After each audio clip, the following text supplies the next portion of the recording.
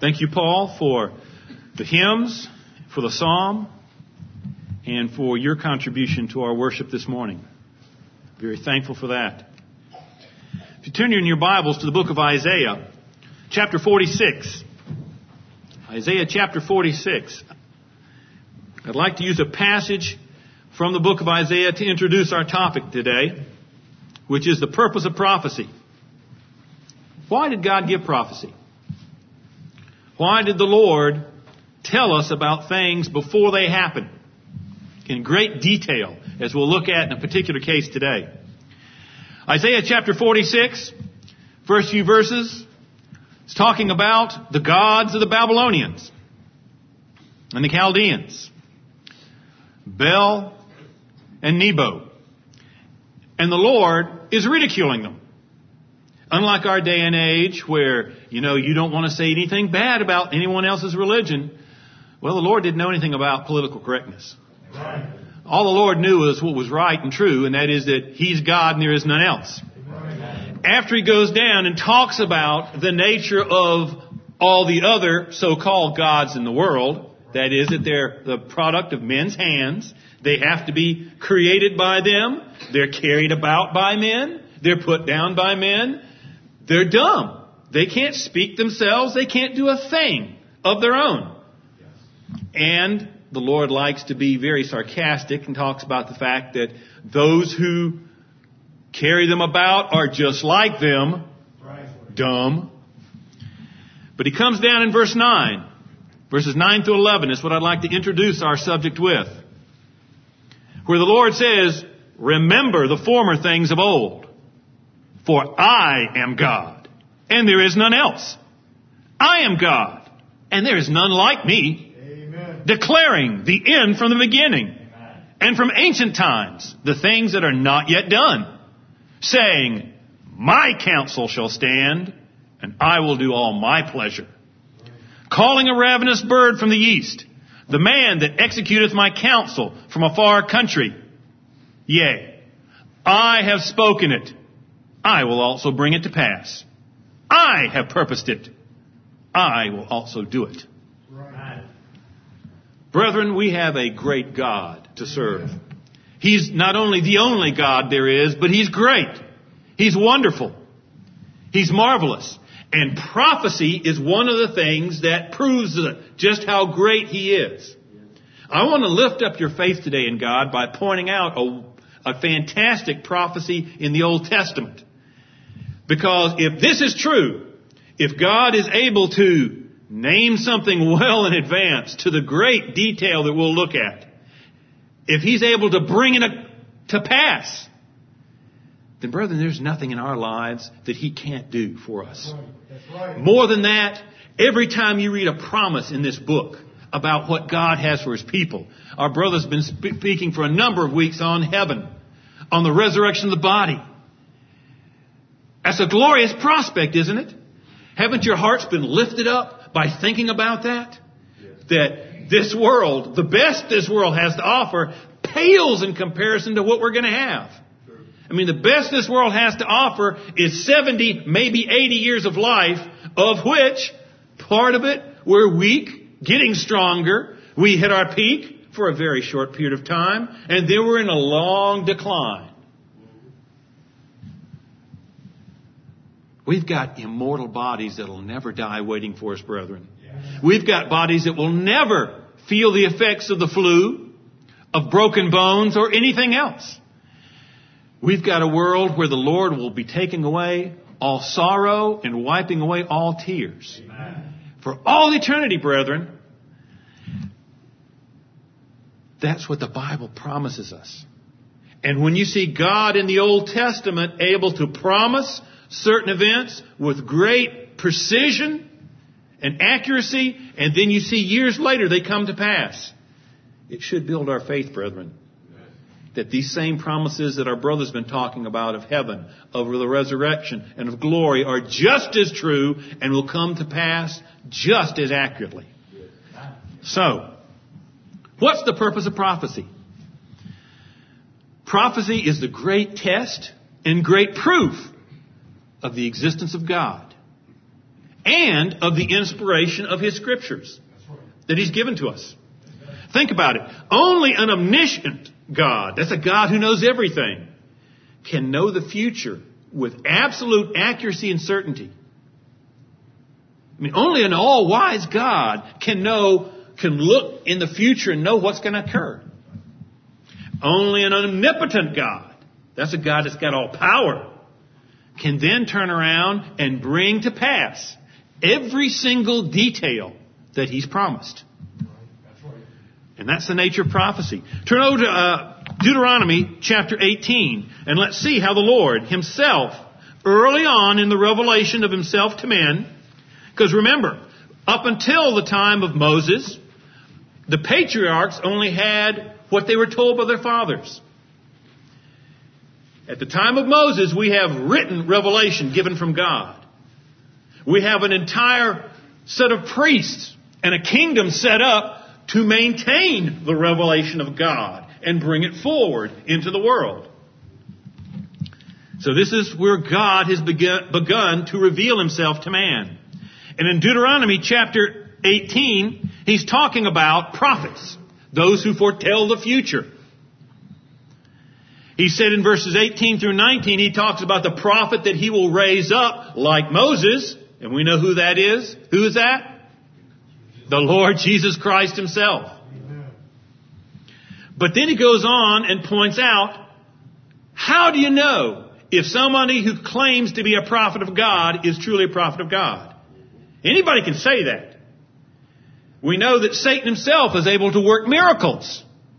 So you can't trust just miracles.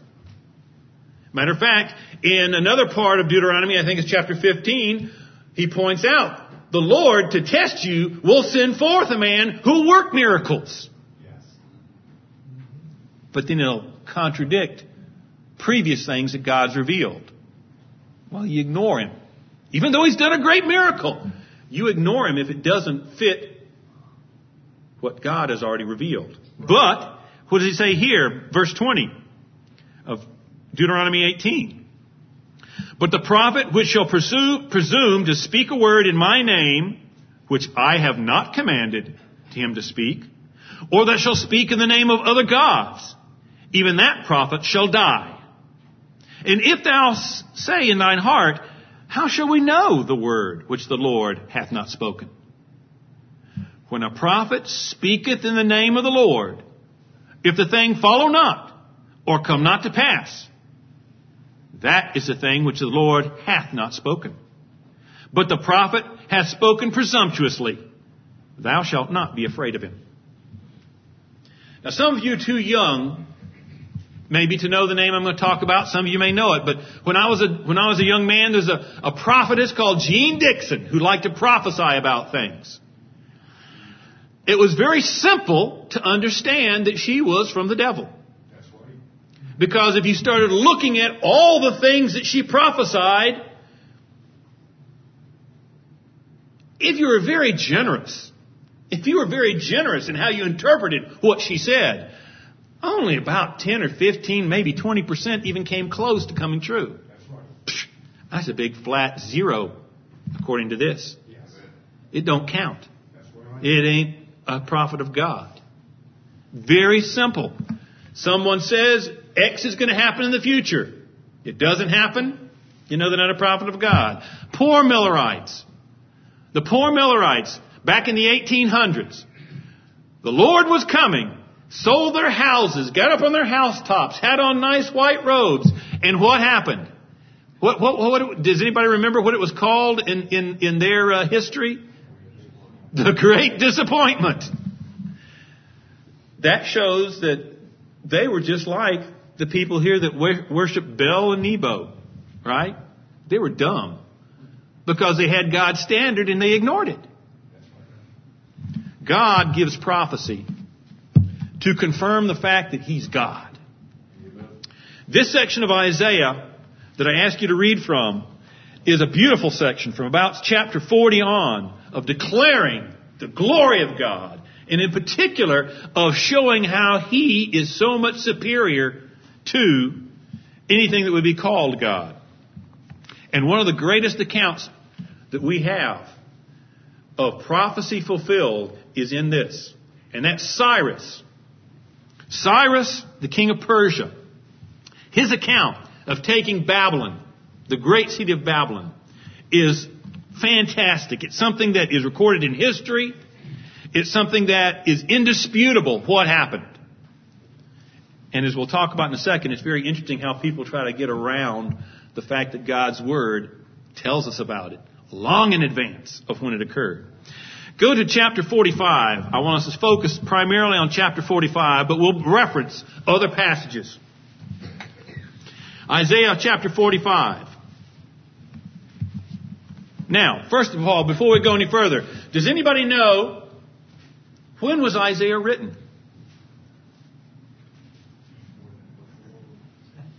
Before then. That's good. Before the fall of Jerusalem. The book of Isaiah was written during the reign of Josiah. So, if you remember your history, you have Josiah, the last good king of Judah. Israel had already been taken away captive by the Assyrians and had been dispersed into the Assyrian Empire. But Judah was still there. Josiah, during his reign, is when Isaiah is making these prophecies. After Josiah dies, you have 2 or 3 of his sons and nephews and uncles and brothers who reign in the country for a number of years. Then Judah is taken away by the Babylonians. They're in Babylon for 70 years. Do you remember somebody who was raised to great power in both at the time of Nebuchadnezzar, king of Babylon, and then in the reign of Darius the Mede, who conquered the Babylonian Empire with Cyrus, who we're going to talk about? Daniel. So we've got a lengthy period of time. Roughly 120 to 150 years is the difference in time between when Isaiah gave his prophecy and when we have the fulfillment in Cyrus. That's pretty impressive. I mean, just predicting something like the fall of Babylon. Remember, what was the city of Babylon like? It was a huge metropolis. The description they have of the wall that was built around the city was that outside of the buildings, the watchtowers and things that were built on it, in the middle part of the wall, you could ride a chariot with 4 horses around the wall of Babylon. It was one of the wonders of the ancient world. Huge city. The Hanging Gardens of Babylon they talk about. Basically, the city was large enough that inside they had fields. Were growing things within it. It was fed by the river Euphrates. Very wide, fast-flowing river. So they had an almost unlimited supply of water. With that, the fact that they could grow their own produce within the city walls itself meant that it was virtually impregnable. Nobody even thought about trying to defeat Babylon, to scale the walls, to pull it down, to get inside. They could withstand any military might. Nobody even thought about trying to take the city of Babylon, because it was impossible. That's why the Lord built it up that way, so that He could show just what a great God He is. That's right. Isaiah chapter 44, the last verse before we get into chapter 45 rather, the Lord says, "Thus saith of Cyrus, He is my shepherd, and shall perform all my pleasure, even saying to Jerusalem, Thou shalt be built, and the temple, thy foundations shall be laid." Very interesting. First of all, notice, the Lord just doesn't say, there's going to come out someone who's going to conquer Babylon. He names him. That's right. Cyrus. That's pretty impressive. 150 years before the event to name the man. You need to read the history accounts of it, brethren. His grandfather, Astyages, who was the king of the Persians had heard, one of their soothsayers had said that your grandson is going to overthrow you someday. So he did what any wise king of that era did. He gave him to one of his assistants to take out and kill as an infant. But the man had compassion on the child and took him to one of the royal herdsmen, one of the people that took care of the sheep out in the boonies of the king, and had him raise him as his own son. So he was out of the way. Years later, he becomes up in prominence as a military officer, and it's interesting how genetics, how what the Lord puts into us comes through no matter where you are. The accounts are that he was very unique and very different. And his grandfather, who was still alive and still on the throne, one day, in talking with the army officers and seeing him, recognized him and said, and pulled aside the officer he said to take him out and get rid of him, and said, "Whose son is that?" "Well, that's the chief herdsman's son." "He looks a little familiar to me." "Well, you're right. That's your grandson." Again, he did what any reasonable monarch in those days would do. He had him killed. But he let his grandson survive and pulled him into the army. Strange. At one point he wants to kill him, then another time he's going to let him live. Brethren, the Lord controls your thoughts. The Lord controls our minds. That's why it says it's a fearful thing to fall into the hands of an angry God. Brethren, the Lord can turn you over to whatever your greatest fear is. He can bring it to pass if you're not serving Him right. But notice it says here, He's my shepherd and shall perform all my pleasure, even saying to Jerusalem, thou shalt be built, and to the temple thy foundations shall be laid.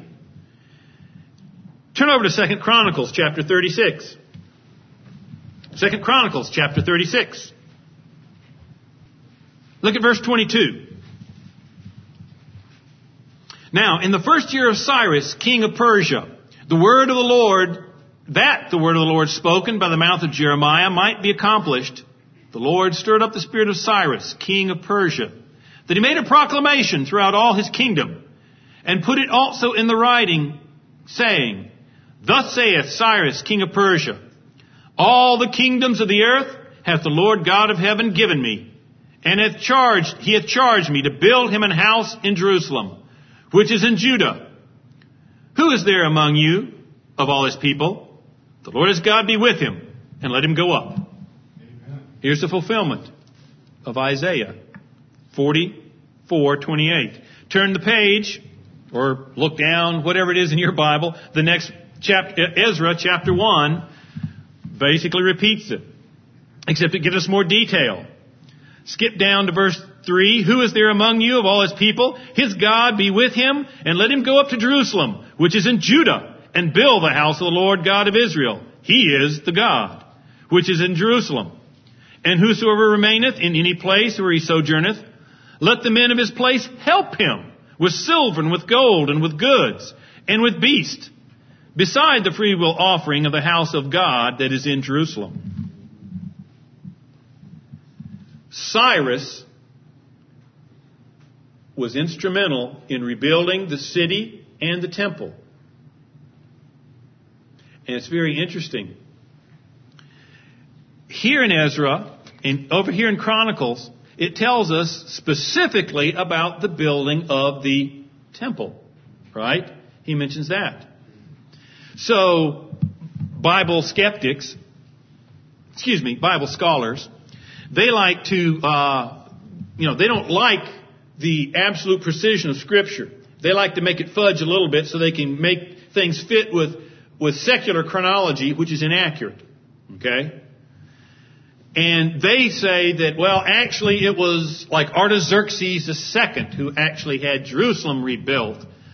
And this was just to do this. But what does our prophecy say? The prophecy said that he would have Jerusalem thou shalt be built, and the temple thy foundation shall be laid. He gave instructions for both. Look at verse 1 of the next chapter, first few verses. Thus saith the Lord to his anointed, to Cyrus, whose right hand I have upholden, to subdue nations before him, and I will loose the loins of kings. Okay?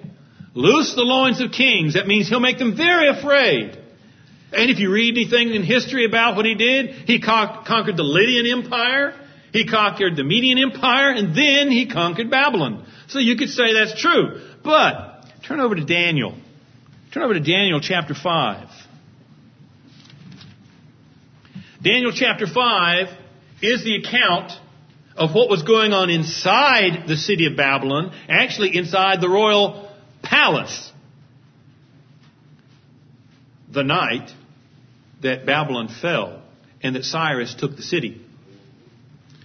Verse 1 tells us, Belshazzar the king made a great feast to 1,000 of his lords and drank wine before the 1,000. Belshazzar, while he tasted the wine, commanded to bring the golden and silver vessels which his father Nebuchadnezzar had taken out of the temple which was in Jerusalem, that the king and his princes and his wives and his concubines might drink therein. Then they brought the golden vessels that were taken out of the temple of the house of God, which is at Jerusalem. And the king and his princes, his wives, and his concubines drank in them. They drank wine and praised the gods of gold and of silver, of brass, of iron, of wood, and of stone.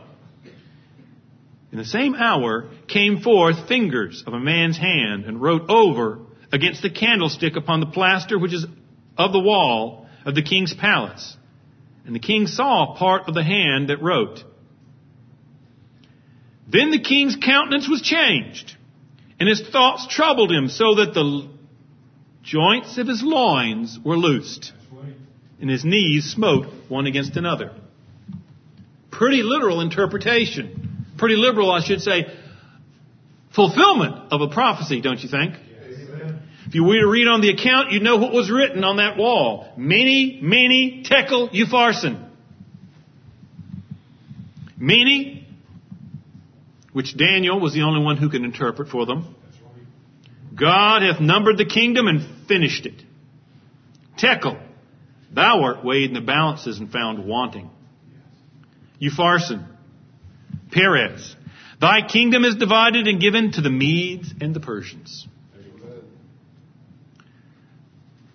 Verse 30, in that night was Belshazzar the king of the Chaldeans slain, and Darius the Mede took the kingdom, being about 62 years old. Darius was the co-regent. He was the co-general over the armies with Cyrus. He died a few years later, and Cyrus was the sole ruler of the Persian Empire. It was a combined army of the Medes and the Persians, and the Persians took over. So here we see the Lord loosed the loins of kings.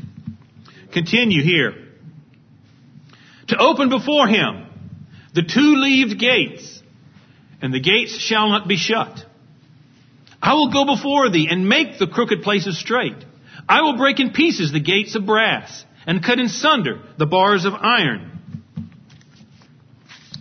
And I will give thee the treasures of darkness and hidden riches of secret places. Herodotus, the Greek historian, gives a great account of what happened. Talks about the fact that the city is divided into two portions by the river. That's the river Euphrates, which runs through the midst of it. This river is the Euphrates, a broad, deep, swift stream, which rises in Armenia and empties itself into the Erythraean Sea. At the river's end of these cross streets, there are many cross streets going through the city to this, are low gates in the fence that skirts the stream, which are, like the great gates in the outer wall, all of brass and open towards the water. This great city Babylon, to get into it, you had great gates of brass. And then as the river ran through the middle of the city, on either side of it, they had gates of brass. so you could get into the river from inside the city.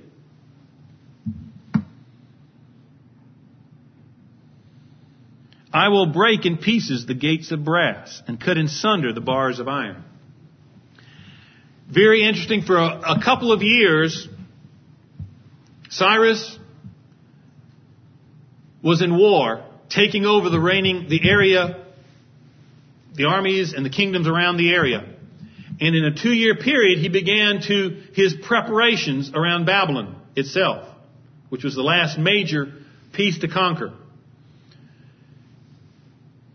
There was a huge lake that Nebuchadnezzar had built upstream that fed to make sure that there was always water flowing through the Euphrates, so that, you always had water available, so that it didn't matter how long anyone tried to besiege you, you could withstand that siege. Well, what Cyrus did is he had his engineers come and design outlets on either side of that lake. They built trenches to pull the water away. But they left the lake intact until he had conquered in all the surrounding area. Then he came and besieged the city of Babylon itself. All this is in history. Numerous accounts of it. He besieged the city. The Babylonian army came out to fight him. He handily defeated them in an initial battle outside the gates of Babylon. They immediately turned right in, slammed those bronze gates shut, and started to have a party. Because they knew, hey, we've got many months of supplies set aside, plus we can grow our own food inside. Let's have a party. We don't need to worry about these Medes and Persians. As soon as they went inside, Cyrus had broke his forces into 2 groups. One at the top of the city, another at the bottom of the city, right next to the Euphrates River. He then gave the order for his engineers to pull out all the floodgates to remove all the water from the Euphrates. About midnight, took a number of hours for that to run off, and about midnight, it was down low enough to where the troops could come marching in to the riverbanks from each direction. Because they were so confident of the fact that no one could take the city, the guards had forgotten to lock the gates along the river.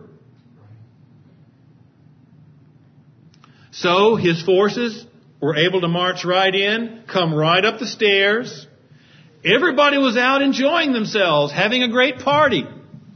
His troops were able to march directly to the imperial palace, surround it, go inside. How much fight do you get from a drunken man? Easily they were able to overcome the palace guard and take the king of Babylon and slay him. The next day when the people woke up and they realized, we've got all these Medes and Persians inside the city,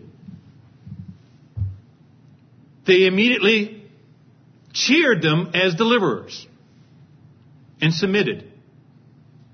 The great city of Babylon was taken in one night's time, not a day's time, one night's time. And in his previous conquests, one of the great things, again, the Lord moves the hearts of men. Cyrus was known as a very benevolent ruler. In the previous countries we had conquered, normally you conquer a people and what do? You put everybody to the sword and you say, you do it my way or else. When he would conquer, for example, when he conquered the Lydian Empire, basically it was, we're just delivering you from Babylon, from the oppression you've been under. What gods do you worship? Oh, that's fine. You continue worshiping your gods. Who are the rulers of your city? They can continue to rule their cities. You'll just be a province of our new Persian Empire. But you run it as you see fit. He had done that with the Lydians, had done this with the Medes, had done this with all the people he'd conquered. So that when he came to Babylon, you had 2 different groups. You had the king and his supporters, and then you had the rest of the normal people. And the normal people, the word they had was, hey, he's a good guy. He's not going to give us any problems. And He's definitely going to be better than the guy here that's been taxing us to death.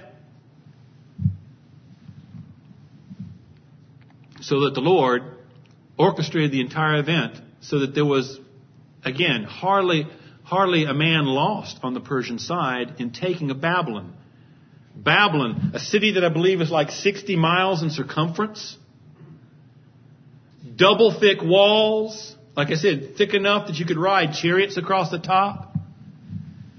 An impregnable city was taken in one night's time.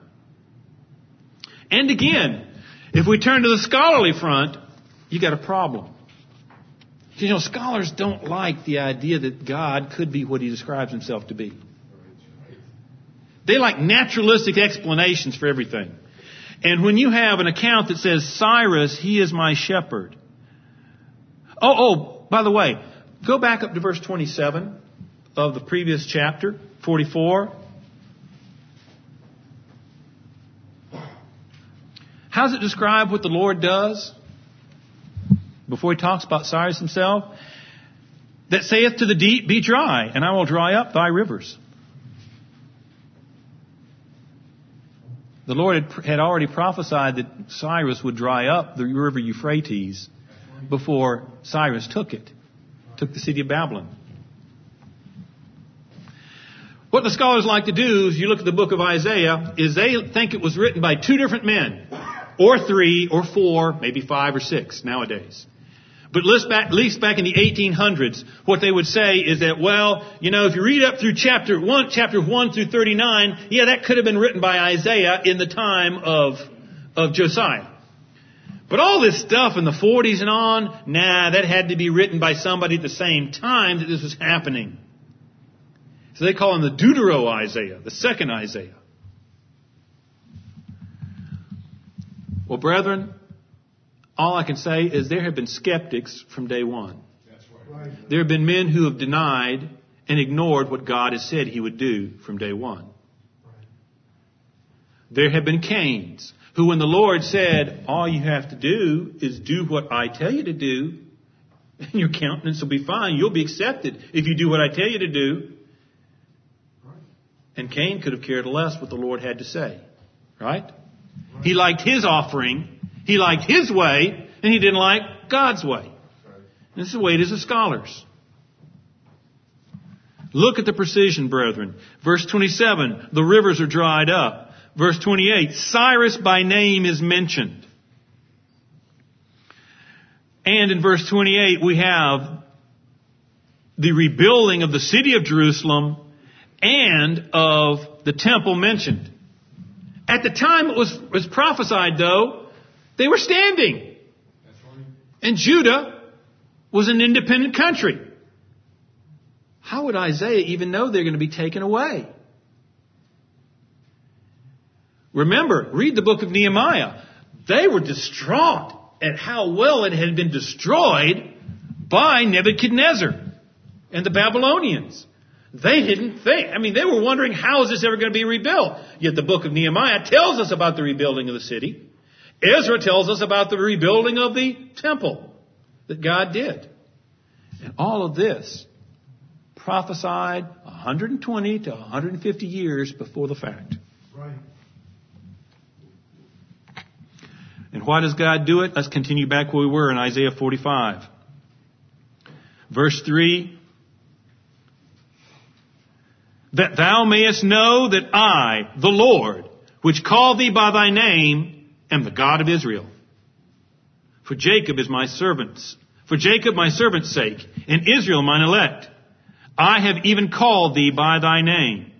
I have surnamed thee, though thou hast not known me. Here he's talking to Cyrus. I am the Lord, and there is none else. There is no God beside me. I girded thee, though thou hast not known me. That they may know from the rising of the sun and from the west, that there is none beside me.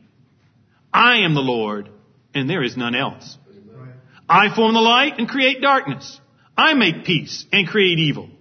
I, the Lord, do all these things. Do you think maybe that Cyrus actually got to hear those words read to him? Who was his chief advisor? Who was the number one advisor in the Babylonian Empire, who then got promoted to be the first president of the Persian Empire? Daniel. Daniel had this. Because look at the way the Lord had it written. He is writing it to Cyrus to let him know how he did what he did. Since foretelling future events is a proof of divine power, the Lord appeals to this for men to know that He's the only living and true God, brethren. Let's just take a look in this surrounding chapters at a couple of other passages to show this. 41, Isaiah 41, starting at verse 21. There's so many different places in this passage you could go to. But we'll start with verse 21. Produce your cause, saith the Lord. Bring forth your strong reasons, saith the King of Jacob. Let them bring them forth, and show us what shall happen. Let them show the former things, what they be, that they may consider them and know the latter end of them, or declare us things for to come. Show the things that are come hereafter, that we may know that ye are gods. Yea, do good or do evil, that we may be dismayed. And behold it together. Behold, ye are nothing. And your work of naught. An abomination is he that chooseth you. That's how the Lord speaks to pagan gods and to those who would choose them. Look and see how God identifies His exclusive glory in the fact that He can easily declare the future. Isaiah 42, starting at verse 8. I am the Lord, that is my name, and my glory I will not give to another, neither my praise to graven images. Behold, the former things are come to pass, and new things do I declare. Before they spring forth, I tell you of them. The Lord's boasting. The Lord's saying, look, I've told you what's gone before. I created all things. I'm going to tell you what's going to come in the future. And it's going to come to pass because I am God. Right. Brethren, I hope you're getting a lesson here too. Those of us who've been raised in this time in the world, in this part of the world, where a doctrine called premillennialism is rampant, which basically says that God wrote things that are going to occur way in the future. You're not going to be here when they occur. You're not going to see them come to pass. They're just nice things, I guess, to make movies out of and to write novels for. Okay? And to get you all excited about. Though I don't know why you'd get excited about things that you're not going to see and you're not going to participate in. But that's their philosophy, I guess. I guess it's a sci-fi philosophy, you know. Think of all these weird things that are going to happen and get all excited about them. I mean, it's just as much fiction to us because if it turns out to be true, we're not going to be here to see it. I mean, they tell you things, all this stuff in the Bible is way out there. No! Most of the stuff in the Bible, just about everything we know of, has been fulfilled, brethren. And it's been fulfilled so we can know the God of the Bible is true. The God of the Bible is God, and there is none else. Amen. Notice, it's not just like there may be somebody else who can compete with Him. No. What's He saying here? This same being who prophesied Cyrus is going to come. I'm going to pull the river down. He's going to march his troops in by the gates of brass and take it all. That kind of accuracy that you can see 130, 150 years later. I'm God. There's nobody else. So you see, brethren, you got prima facie evidence right there. Anybody wants to talk about anything else, you can just say, I've got proof He's not God. Because there's only one being who claims to be able to do certain things, and He's done it. We've got the historical record of Bible and God haters to prove that He did it. Look at chapter 44. verses 6 and 8. Here God challenges any to identify another God who can do the same kind of things. Thus saith the Lord, the King of Israel, and his Redeemer, the Lord of hosts. I am the first, and I am the last. And beside me, there is no God. And who, as I, shall call and shall declare it, and set it in order for me, since I appointed the ancient people, and things that are coming and shall come, let them show unto them. Fear you not, neither be afraid. Have not I told thee from that time, and have declared it? Ye are even my witnesses. Is there a God beside me? Yea, there is no God. I know not any. Amen. Now think about that. Basically, the Lord says that, if you want to have a discussion with God, it's going to be a monologue. It's going to be a monologue because I'm it. I've looked around. Here's my evidence. You tell me. You show me anybody else. Hey, I've looked around. I don't see anybody on my level. You don't need to be afraid. I'm God. There is none else. Look at 46, Isaiah 46. What I started with, verses 9 and 11. Remember the former things of old. For I am God and there is none else. I am God and there is none like me. Declaring the end from the beginning. And from ancient times, the things that are not yet done, saying, my counsel shall stand, and I will do all my pleasure. Brethren, it's because of passages like this that our brethren who are going through the fulfillment of prophecy of the little horn of Daniel, of the great whore of Rome, persecuting the saints and wearing them out for 1,250 years, it's because they saw this and they knew this, that they could go through what they went through. Right. They could look back at Osiris and say, wow, that's God that could say that. Yep. Hey, he said that there's going to be this group. Oh, they're going to sound like God. Oh, in the temple of God. That's, I can see the church. It calls itself the Church of Rome. I can see the heresy they've fallen into. That must be the iniquity working. Yeah. Oh, I see what's gone away to keep them from having their hellacious power. The Caesars of Rome are gone. Oh, yeah. And now they're persecuting us. Just like it said. Just like our brother John said in the book of Revelation.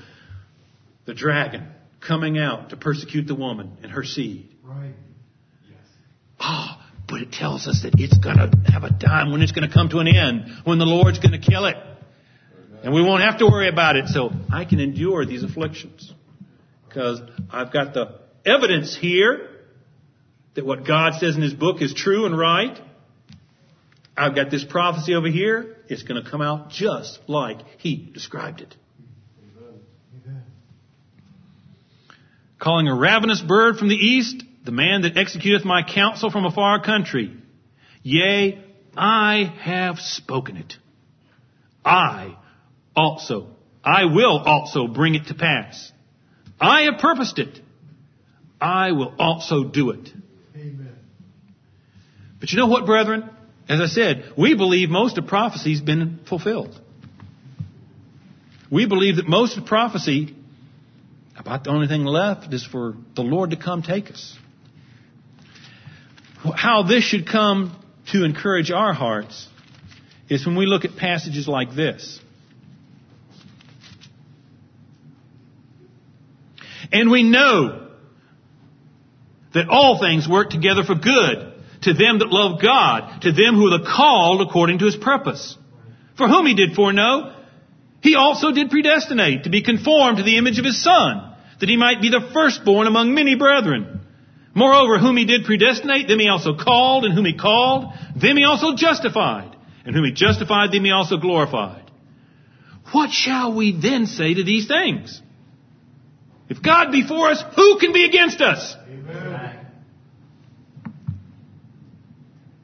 He that spared not His own Son, but delivered Him up for us all, how shall He not with Him also freely give us all things? Who shall lay anything to the charge of God's elect? It is God that justifieth. Who is he that condemneth? It is Christ that died, yea, rather that is risen again, who is even now at the right hand of God, who also maketh intercession for us. Brethren, are any of these things of comfort to you? Are any of these things precious to you? You can believe them. They're true. The same God who inspired Paul to say this is the same God who inspired Isaiah to give his prophecy. Who is he that condemneth? It's Christ that died, yea, rather that is risen again, who is even at the right hand of God, who also maketh intercession for us.